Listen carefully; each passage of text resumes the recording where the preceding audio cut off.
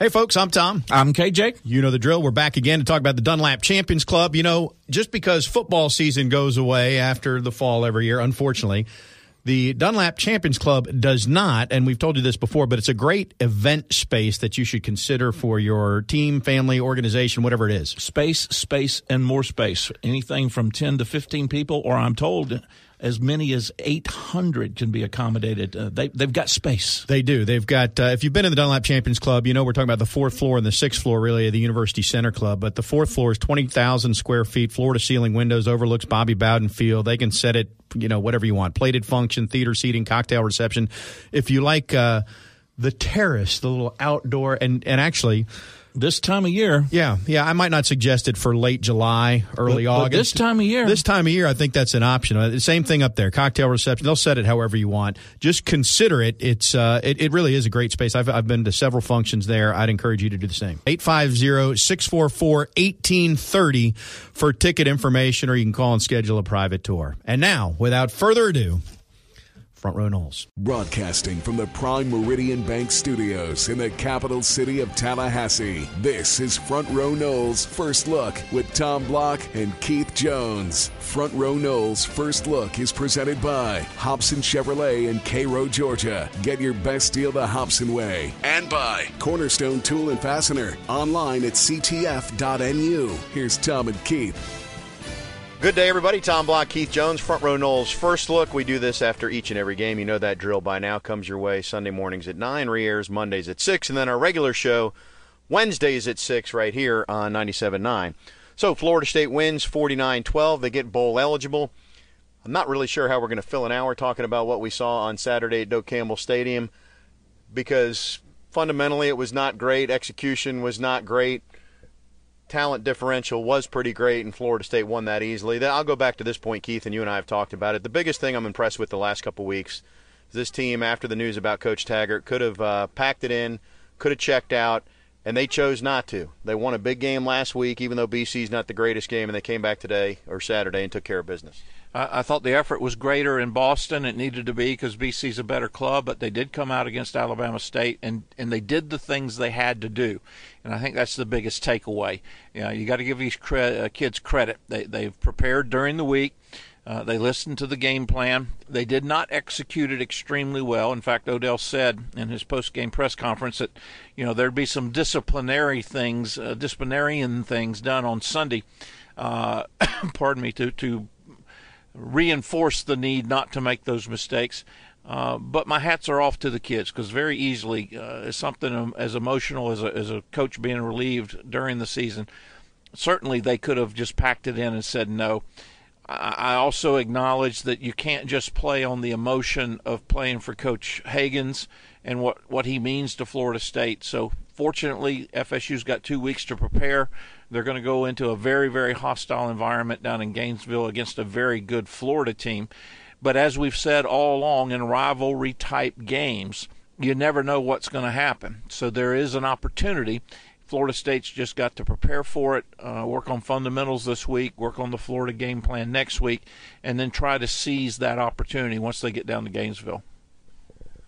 You should know the drill by now. We'll talk offense one segment, defense one segment, and then clean things up. And actually, back to my original point, I'm not so sure we'll break it down that way. We'll probably talk about bowl scenarios potentially, which there's a lot up in the air based on how other teams do.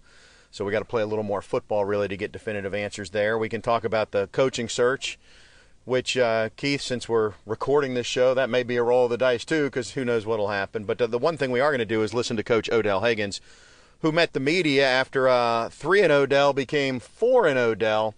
You know, it'd be pretty nice. I mean, if he could keep that going for, you know, a few seasons, it'd get up there and it'd sound pretty nice. But here's Odell Hagans after FSU punched its ticket to start a new bowl streak. I tell you what, you know, our kids went out of fault. You know, we made some mistakes. Not proud of it. We're going to work on that tomorrow. But the one thing about it, this was a 2-week thing for those kids. It's a very emotional time. It was a very emotional time. And I take my hat off to those young men. They fought. They could have gave in, but those young men fought. That Florida State pride, that's the key. And like I said, I told them in there in the locker room, I said, guys, we're going to correct those mistakes tomorrow. We're going to get out of it tomorrow. And they said, Coach, we got you. We got you. We got your back, Coach. And again, it's amazing. God put us in situations to help young men. We as college coaches must understand why we're doing this job. And I just want to thank my mother for instilling that into me. And I don't think I could have been able to do it if my mother didn't instill things like that into me. It's a statement I'd like to make to the college coaches. We must instill a work ethic in these young men. Questions? Start with Ira over here, right? Odell, I know some former players came back today as well. What does it mean to get Florida State back into a bowl game now that you've done that twice now? Well, it means the world, because sometimes you selfishly you think about yourself. But when these young men come to Florida State, they sign on the dotted line. They expect that. That's the expectation of Florida State University, to be in the top 5 every year and win national championships. You know, we didn't make it. We won't be in the New Year's Day Bowl, but we're going bowling. That's something we can build on as a university, and we are going to build on it. Coach, earlier this week, and I guess throughout the week, we saw a lot of current players on the team kind of tweet out their support of you and potentially as a candidate for the vacancy. I know you aren't thinking that far ahead, your focus is still on the season, but just to see that your current players think that highly of you, what did that mean to you as just an individual? That's great they think that way. But I'm going to say it again. My main concern, it's not about Odell. It's about mentoring these young men and coaching them to a successful season. That's what it's about. I don't want no attention on me. I want all the attention on them, positive attention.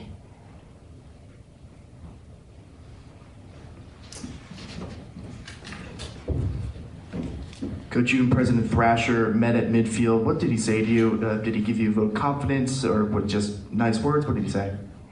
He told me, he said, Odell, nice work. Keep up the great work. And I told him, I love you. We're Seminoles.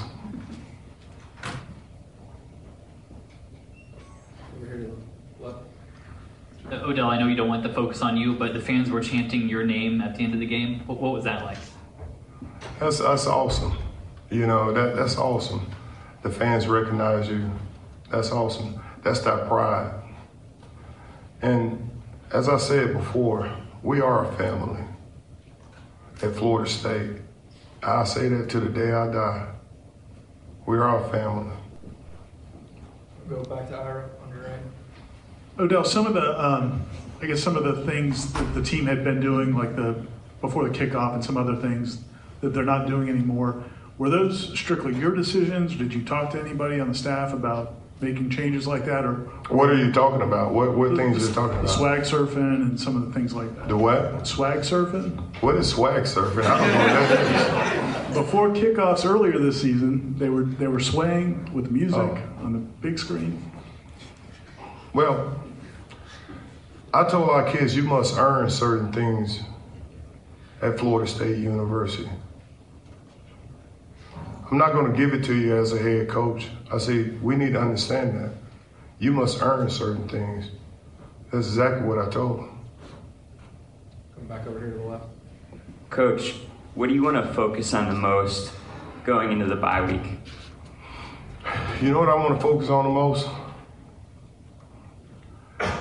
Fundamentals. See, sometimes we look at all the touchdowns, the interceptions. How do you get those touchdown interceptions? By being fundamentally sound. Think about this, we're fundamentally sound, we'll get more. And we're gonna get out of it this week. We're gonna practice hard. And we're gonna be fundamentally sound when we go in that game.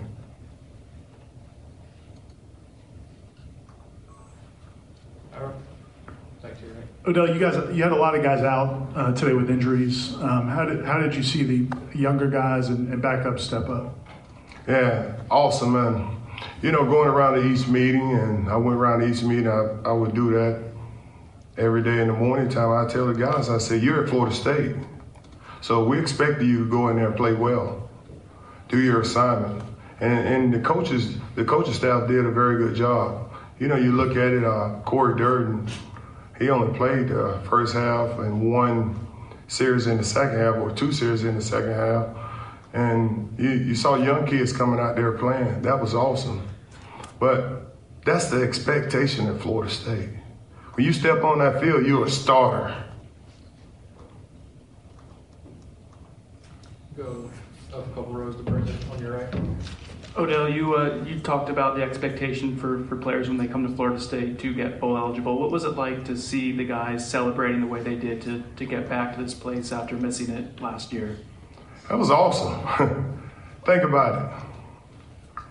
Florida State, how many years in a row went to bowls? 36 years. If 1 year we don't go, that's the expectation at Florida State. In the top 5 and winning national championships. Nothing less. Corey, top left.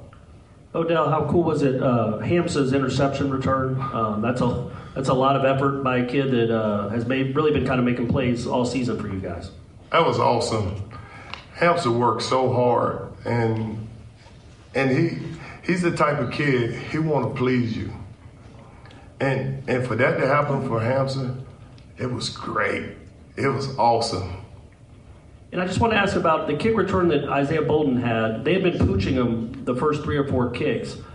Did you guys talk to him about, hey, man, go run up and get that and go? Yes.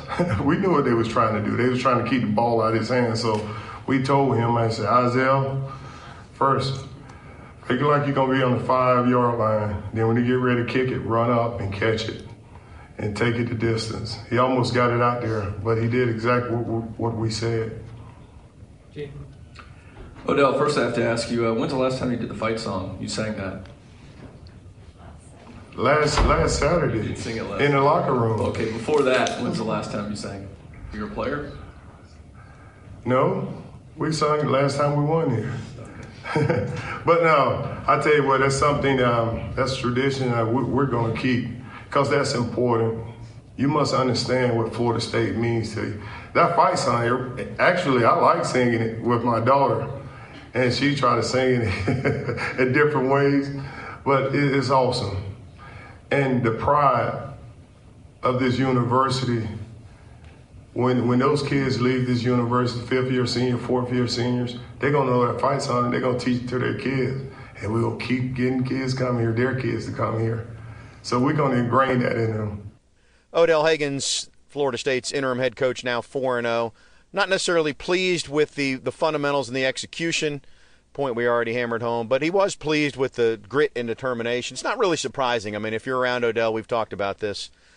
He is singularly focused, single-minded, a simpleton perhaps. I mean, he's about FSU, the next play and all that, not worried about much else, and that's how he communicates to his team, and in some respects, it really does simplify the game and their focus. Well, in some respects, if any of us have tried to do that for a period of time, it's not necessarily easy, because it's hard to stay that focused on that singular thing, but that's just the way Odell works. And he talked to the team during halftime. You happened to be in the locker room.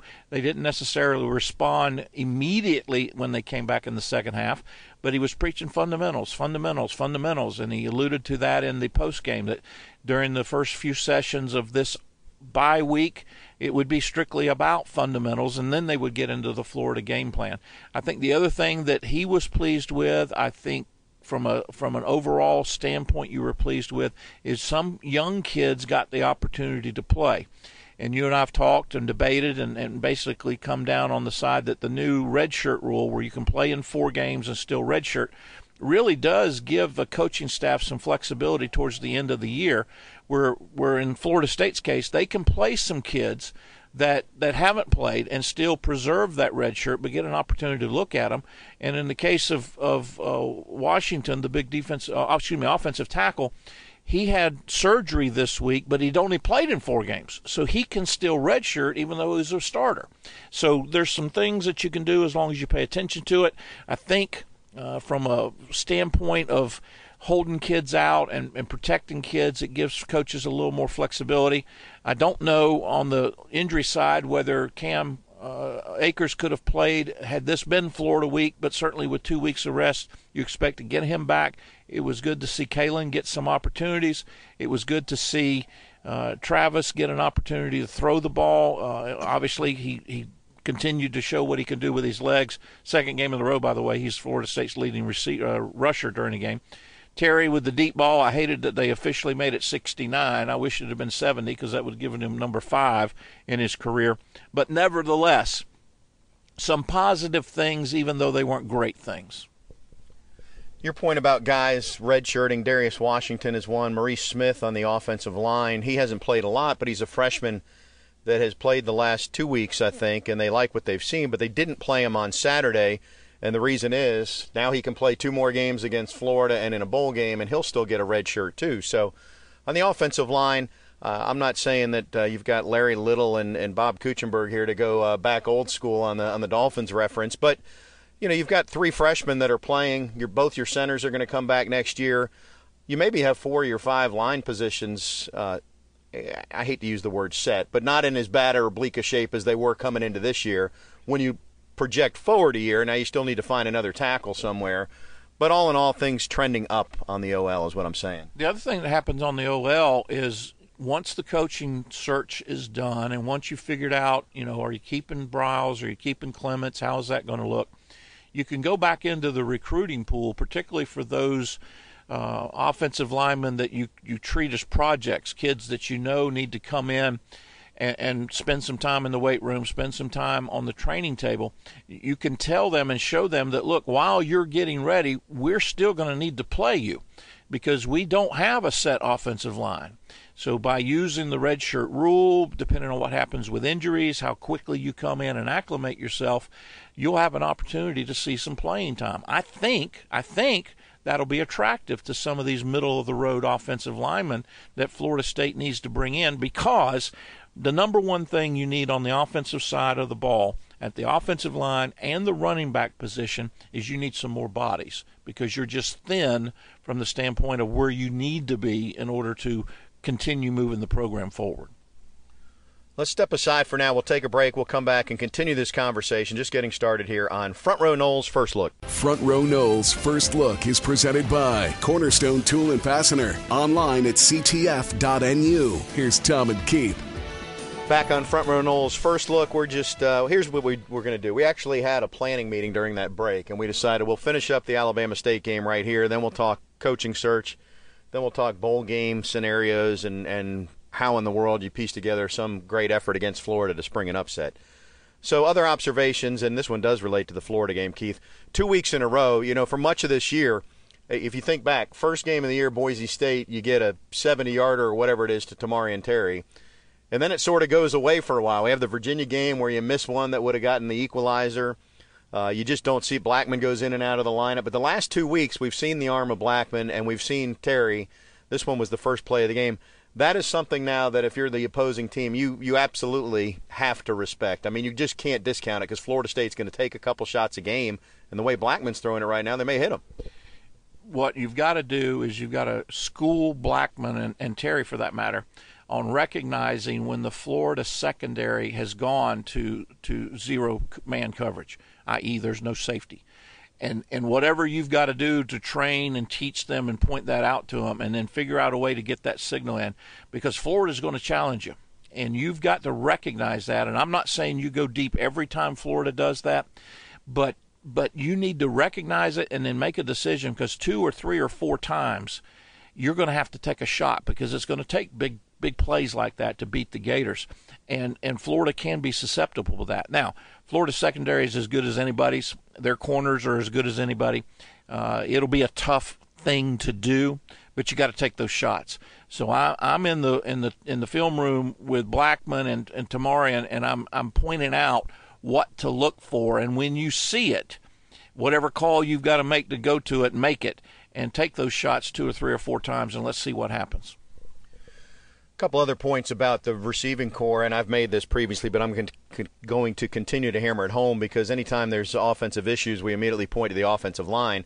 But this offense simply is not as good without Keyshawn Helton and Ontario Wilson. I mean, both those guys were starters, and so you're down 2 starters there. So Gavin is playing more, DJ Matthews is playing more, not a lot of depth. And bear in mind, on Saturday, Trey McKitty wasn't available. Now, McKitty did play last week on the onside kick. If this was Florida week, he probably could have played, but he'll be back, and that's another weapon there. Cam Akers, who was held out, I was told if the Florida game was this week, he would not have played, could not have played. He looked fine to me. Hopefully he's back.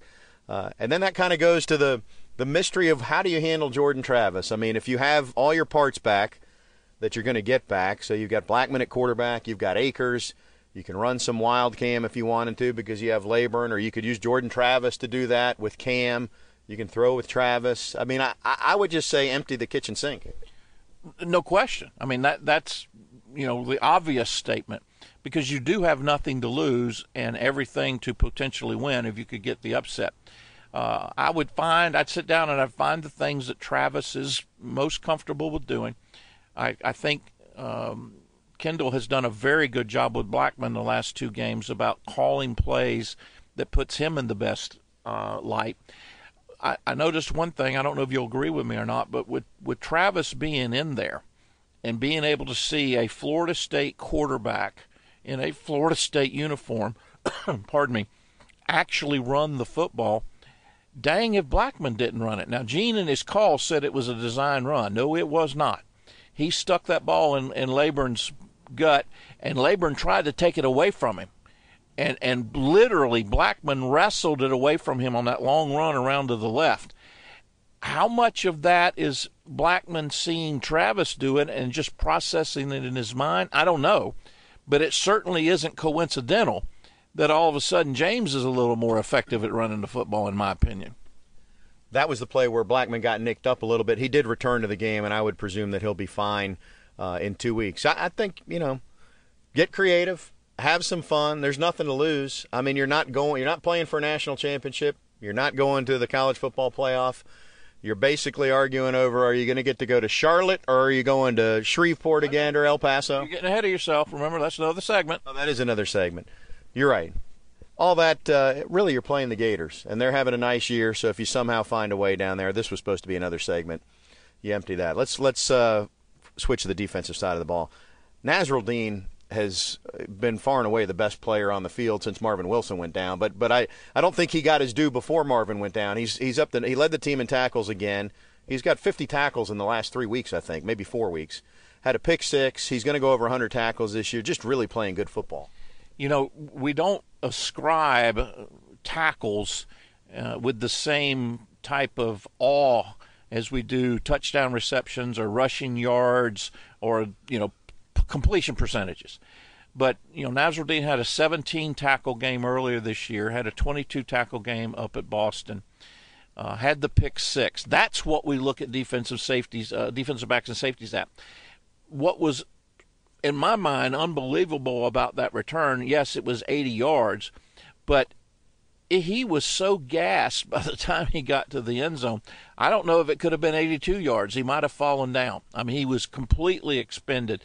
And as a former defensive back, it's great to intercept. It's great to knock balls down.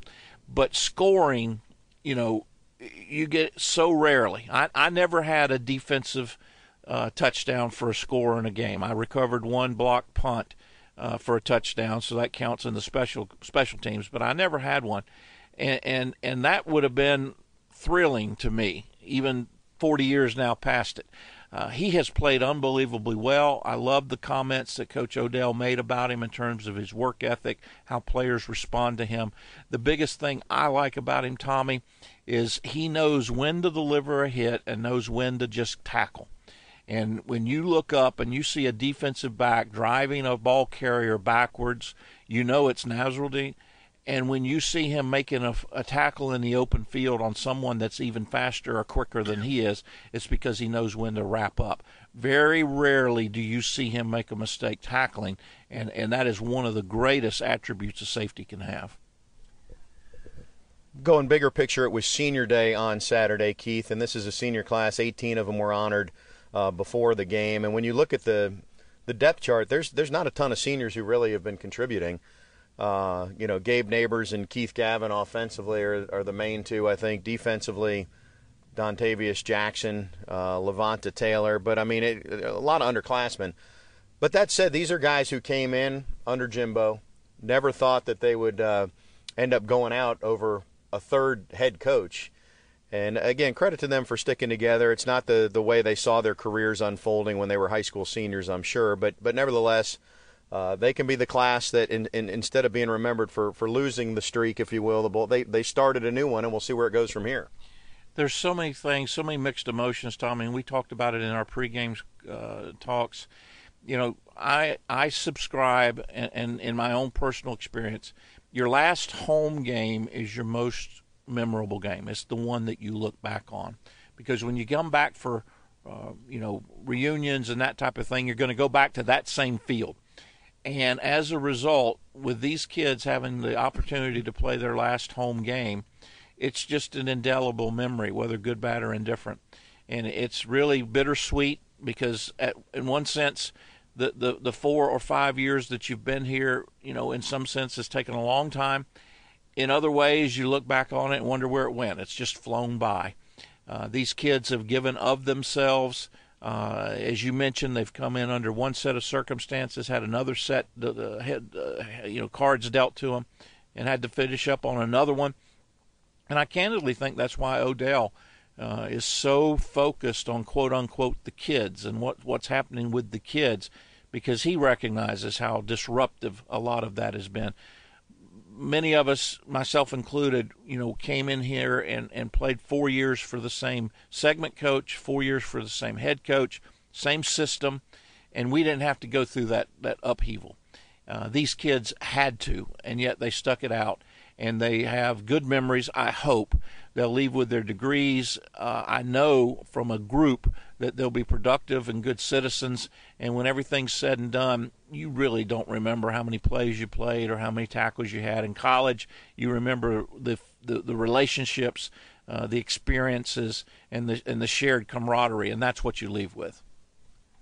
Two guys not seniors, but probably in Doak Campbell for the last time, at least as current players. Hopefully they come back, and I'm sure they will because they're first-class guys. But certainly bittersweet to see Cam Akers in sweats and Marvin Wilson in a big old sling. Those guys are draft eligible. I would suspect they would turn pro because they're very well thought of. I don't know that they will, but I would suspect that.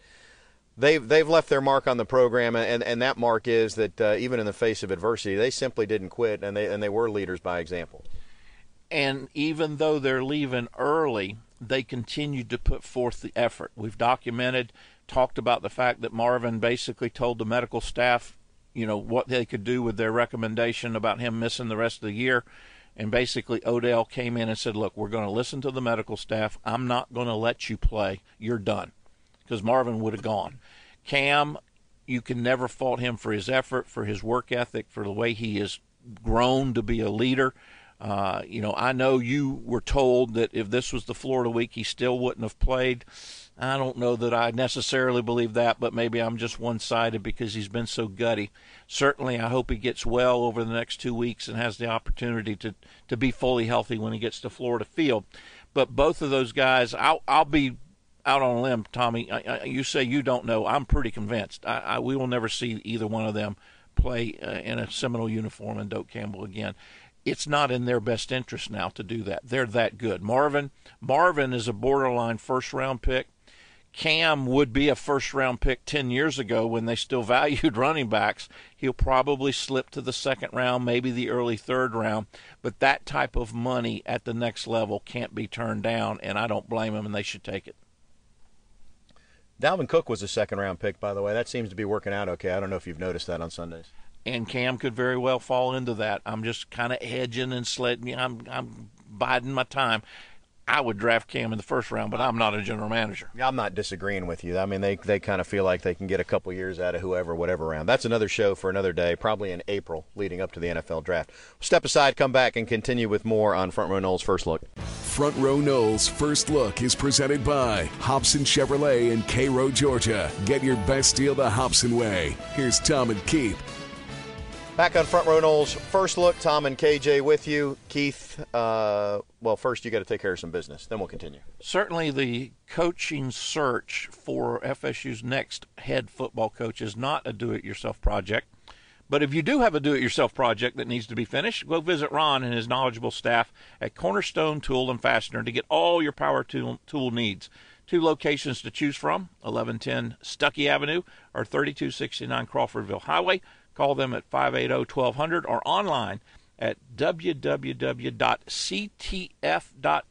That's ctf.nu, Cornerstone Tool and Fastener. So maybe as we begin the coaching conversation, we can say who's been scratched. Is that a fair statement? Well, I think Bob Stoops has been scratched, is what everybody's saying now. The search continues. David Coburn on Saturday, when I talked to him, he had set the timeline as by the end of the month. When we talked to him on the pregame radio show, he said, well, the timeline's the same, end of the month, maybe the first day or two of December. That may seem insignificant, but what that means is that acknowledges that we'll get past maybe the end of the regular season. I mean, actually, the way the calendar falls, the first Saturday when you still got games going on is December 7th or whatever. But you get past a regular season, you can get to December 1st or 2nd, and that brings current head coaches into play, really. Well, that's where I was going. 2 things. Number one, the reason that A.D. Coburn has continued to stress a date, whether it is by the end of November or the first couple of days of December, is that's a message to recruits, to Florida State commitments, to say, please don't do anything. We will name who our next coach is and give you plenty of time to make your evaluation. For those that haven't kind of processed that, my personal opinion is that's why David has said that. Secondly, with Stoops off the table, others that are on the table are currently coaching. Some of them will have games on December 6th or 7th, whatever that Saturday is for conference championship games, but others will have their season done the same time that Florida State's season is done. So by hedging for a day or two, that gets him to Sunday or Monday or Tuesday, however those days work out. That's important because you may be looking at trying to move someone, obviously, that has a current position. When it gets down to you're talking about coordinators or young people at other schools, then you've got a lot more flexibility, but I don't know where Florida State is, candidly, in terms of where that is in a probability of being a direction they go in. Obviously, our listeners know that the names have been put out there. We don't need to rehash those.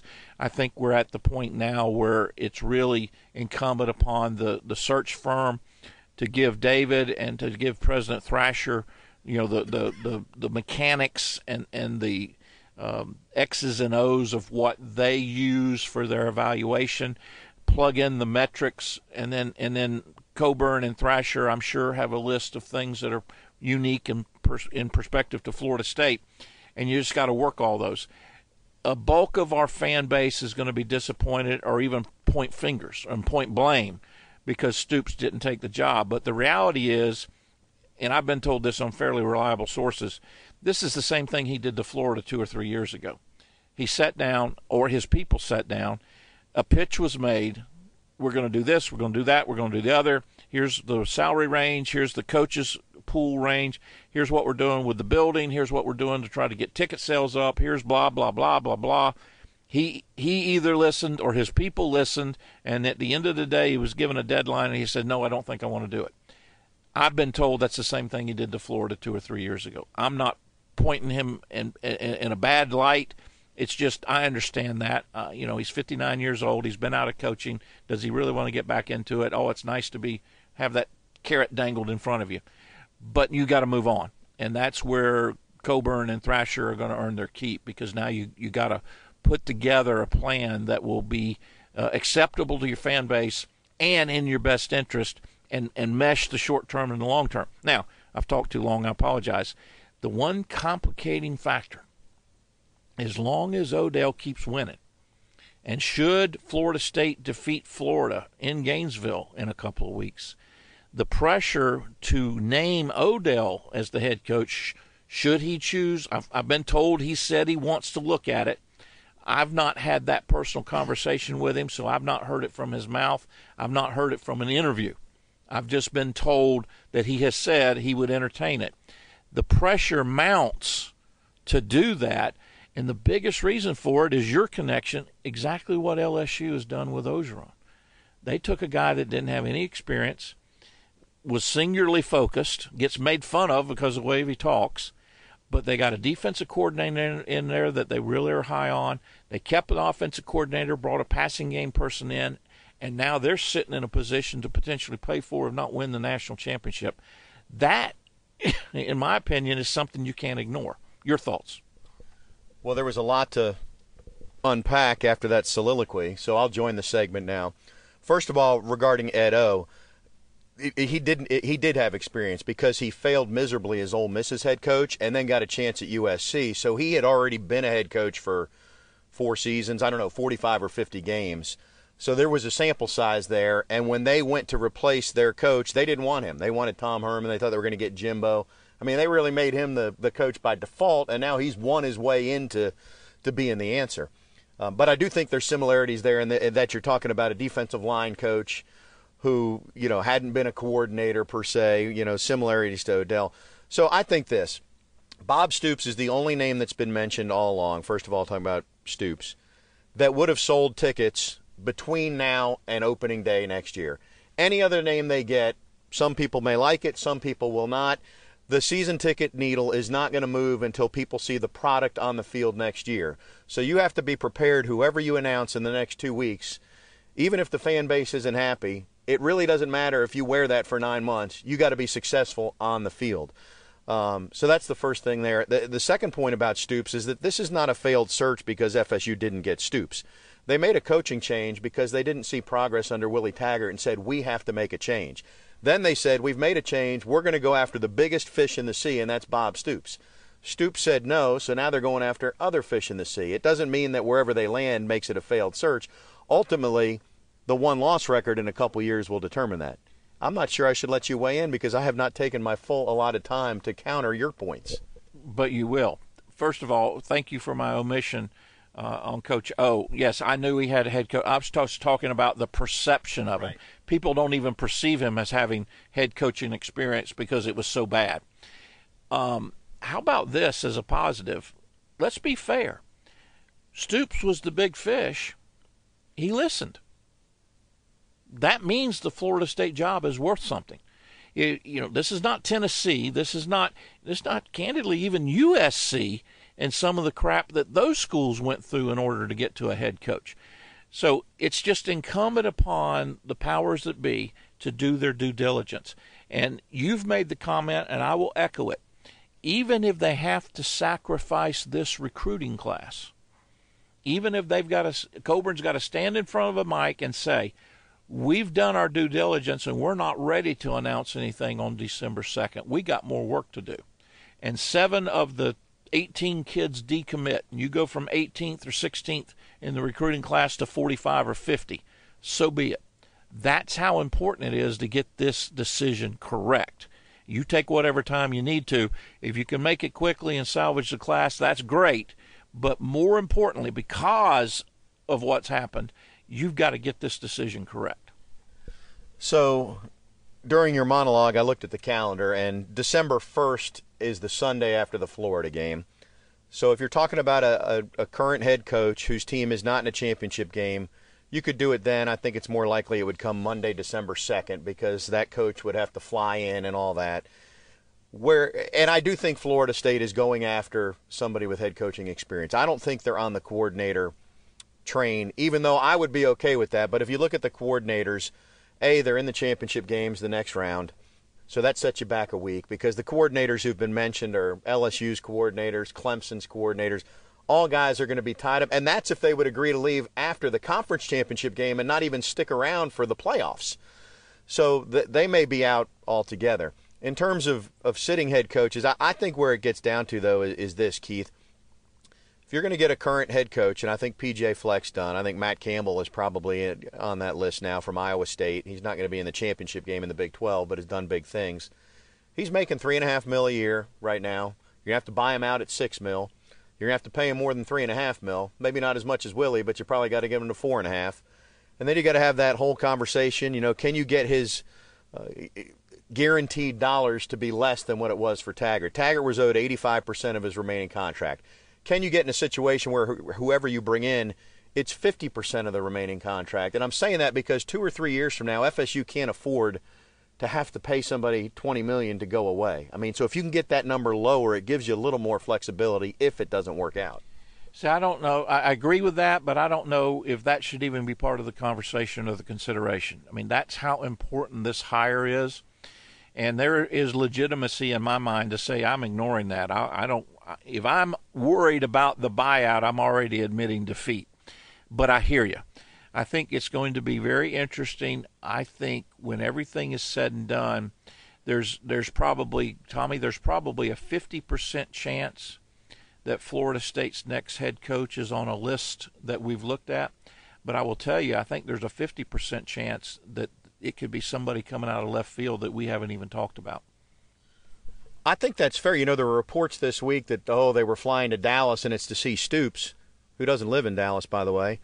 But who is over there is Gary Patterson in TCU, and his name came up 2 years ago, and his name really hasn't been mentioned this time around. So I do think there's other fish in the sea.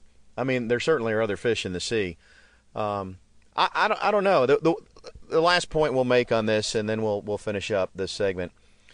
The search firm was in Tallahassee at the basketball game, really the search agent, Friday night, all day Saturday. The way this works is not that a search firm comes and gives you if they give you a list, it's based on the criteria that you tell them. We want somebody that's an offensive coach. We want somebody that's been a head coach for 5 years. We want somebody that's won at multiple schools. We want somebody who's dealt with a big fan base. We want somebody who's coached in the South. Whatever the criteria is, you list all those things, and then basically they crunch the numbers and come back and say, here's 5 or 6 guys that fit that. Here's what their contract terms are. Here's what their availability might be. And they put it on a table. They might recommend and say, if it was me, I'd take this, but your people better, so weigh your options. They'll come back and say, when they were a head coach, this was their one-loss record. Here's their RPI. Here is where their recruiting class is ranked by this segment, this segment, and this segment. Here's if they were a coordinator, when they were a coordinator. Here's where their offense ranked in terms of yards per game, yards per rush, passing. Do you want passing? Do you want rushing? If they were on the defensive side, here's the points they gave up. Here's what they did in the red zone. They crunch all those metrics. The bigger, not the bigger thing, but the biggest thing to always remember is that it will come down to the personal interview as well. There will come a time when you've got to sit down and you got to get a gut feeling about somebody or something. And that's where the science gets meshed with the art, and the two come together. And candidly, you got to have a little bit of luck or a little bit of goodness, and hopefully you make the right decision. I don't envy David or John and how they've got to go through this. And of course, Ed Burr, I think, will be involved in it as well. But it's got to be with a lot of thought, and this is as big a hire as when Cole Moore said, I'm going to take part of my education budget and let the athletic department have it so we can continue football and not do away with the program at Florida State University. I just wanted to make that point that because you hire a search firm, it doesn't mean that they give you a list of 1 to 10 and you have to hire number 1. You hire who you want. And, oh, by the way, the search firm makes its money by conducting successful searches, so it behooves them to find a candidate that actually works out for their clients. So that's the way the game works. All right, enough on that. There's plenty of speculation. Just go to Twitter. It can be your gospel. There's lots of accurate information there. We'll come back and do another segment right after this on Front Row Noles First Look. Front Row Noles First Look is presented by Cornerstone Tool and Fastener. Online at ctf.nu. Here's Tom and Keith. Well, we talked so much last segment that we don't have as much time this segment, so maybe that's a win for you listeners. But anyway, we will get back to the business at hand, which is not the coaching search, although that is at hand. It's Florida State's most recent football game where there's been a pretty dominant defensive player, Keith. We talked about him earlier. You'll talk about him again now. We will talk about the Prime Meridian Bank performance of the game, and hats off to Nasruldeen with that 80-yard interception return for a touchdown. That's our play of the game. great effort. His teammates rallied around him. You know, it's one thing, Tommy, take away from Prime Meridian for just a minute, but the one rule is you always block the receiver. Always block the intended receiver. And guess who almost caught Nasruddin 80 yards later? The intended receiver, because nobody blocked him.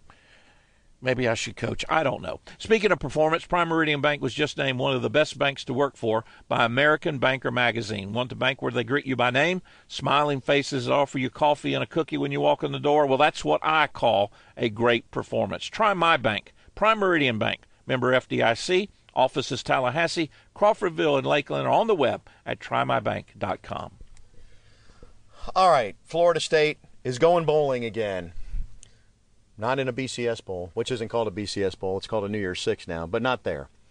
Where are they going to go? We don't know yet. There's still too much football to be played. But let me just lay it out. I've looked at the ACC list or criteria of how these things get assigned. The first thing you need to root for in terms of getting a better bowl for Florida State, Clemson has to make the playoff. That sounds obvious, but if Clemson stubs its toe against South Carolina in the ACC championship game, they then are not in the playoff, and they drop down and take the Orange Bowl spot, and everybody else drops down one, and that means the likelihood FSU's in Shreveport or someplace like that is greater than if Clemson makes the playoff.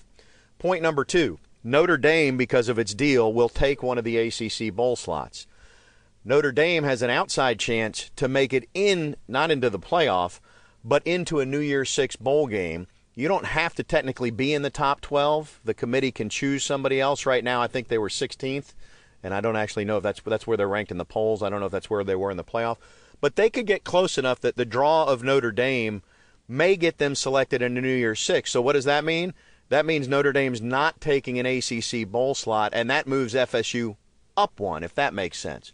So the bottom line here, folks, in terms of if you're thinking about a better bowl scenario for Florida State, root for Clemson to make the playoff, root for Notre Dame to make it into a New Year's Six bowl game. That said, when you get down to the bowls that Florida State could go to, the ACC has 5 bowls that are all in, I don't know what tier they call it. It's after the Camping World Bowl, but the bowls are the Belk Bowl in Charlotte, whatever bowl game's name is in El Paso, the Pinstripe Bowl, those 3 for sure, and then either the Music City Bowl in Nashville or the Tax Slayer Gator Bowl, whatever it's called, in Jacksonville. The reality is, and I've looked at this, when you do the math, for Florida State to make that tier, one of those bowl games is going to have to take a potentially 6-6 FSU team over an 8-4 team like Virginia Tech or Miami. And I don't know that could it happen? Yes, but the league's not going to be happy about it. I'll let you weigh in here because that's going to upset the apple cart, so to speak. So I think the best scenario for Florida State for that to happen is pull the upset over Florida, then you're 7-5. Then there's a better chance that you end up in those bowl games. Talk about my soliloquy. Wow. I was looking at the clock. Mine was much shorter than yours. So you say. Here's the one caveat. Florida State was supposed to play Boise and Jacksonville. Jacksonville would like to have Florida State play. John Thrasher is from Jacksonville. President Thrasher would like to have Florida State in Jacksonville. If there is, and I know the 3 and 6 years and other things that some of our real astute listeners will be listening to, if there is any political way, then Florida State would be positioned well to go to Jacksonville. It may not happen, but that's kind of the one that I would say is the outlier, but is the best of. And other than that, if it doesn't happen, then Florida State will be in one of those lower level tiers. That's disappointing, if you will. I'm pretty sure we won't get assigned to Shreveport because that's just not going to happen.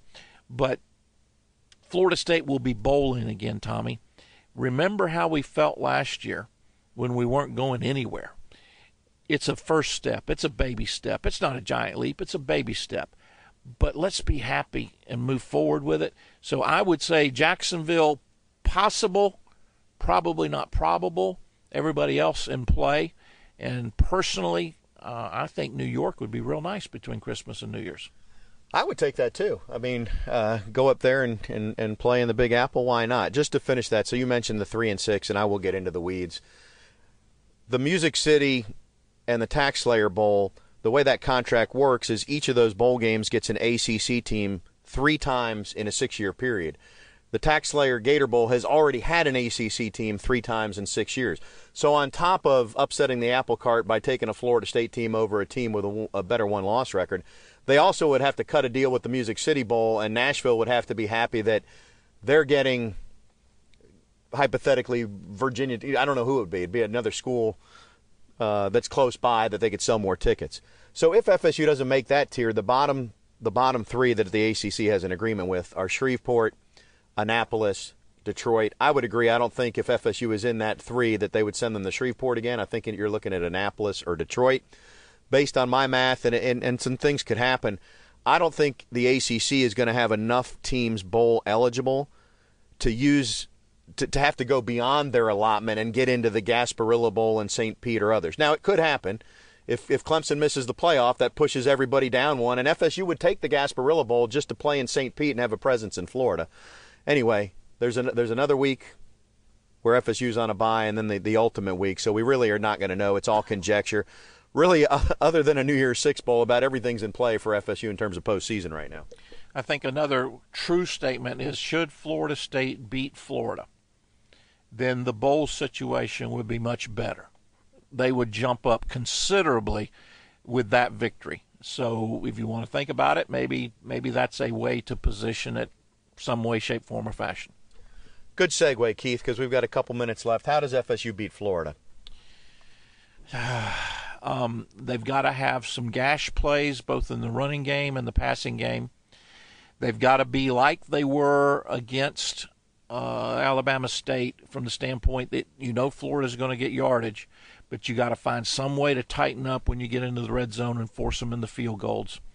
And you've got to find a way to win the kicking game. You're probably going to need a punt return, a blocked punt, something that is completely off of the chart to allow you to do it. You've got to play ahead in the game, get the crowd out of it early. I mean, the answer is it's doable and it's possible, but there are a lot of things that Florida State's going to have to do right in order for it to happen, and we have not seen them do that many things right in an entire 60-minute game all year long. So that means, they're going to have to play their game of the year. I think going back to just putting everything on the table, they've got to go back to the wild Cam or the wild Trav. I'm talking where Blackman's still on the field as the quarterback, but either Akers is taking snaps and he's got Layburn, or maybe Travis is more adept and you're using Akers as that back, or maybe you find a way that you're using Travis out of the slot on jet sweeps and he's taking them and you got handoffs or throw. I mean, I really think it's got to be that kind of thing offensively, because FSU can't block Florida. They cannot block Florida. That is a true statement. And so if you're going to try to throw the ball with 2 and 3 and 4 second in the pocket, that's not going to happen. Certainly Blackman and or whoever's at quarterback is just going to have to get the ball out quicker. But, yeah, you hate to say you're going to have to resort. I'm not going to call them gimmicks, but I'll just simply say you're going to have to resort to a lot of creativity if you want to stay on the field with Florida. And to the University of Florida's credit, that's how good they are. They played well. I think Mullen has come in and made them a formidable opponent. I wish he were less likable, because as a Florida State guy, you don't liking the Florida coach, but you can't help but because he seems and appears to do things the right way. But at the same token, I'd like to beat him. It's just going to take a really, really, really big effort by Florida State if that's going to happen. We're out of time. We got 2 weeks to think about that. Maybe we'll have a head coach by then, maybe not. Either way, we'll be back to do our regular show on Wednesday right here on ESPN Tallahassee 97.9. Until then, he's Keith. I'm Tom. Thanks for tuning in.